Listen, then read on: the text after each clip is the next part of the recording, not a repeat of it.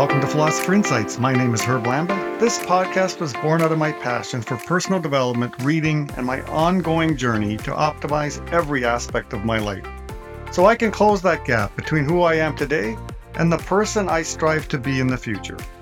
If you know you should read, but you simply cannot find the time to do it consistently, then this podcast has you covered. In as little as 15 minutes a day, you can digest the best insights from the world's greatest philosophers.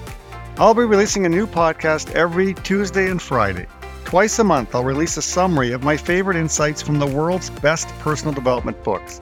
You'll learn from Tony Robbins, Brené Brown, Robin Sharma, James Clear, and many more about topics that include health and nutrition, focus, mental health, mental toughness, productivity, habits, and self-care.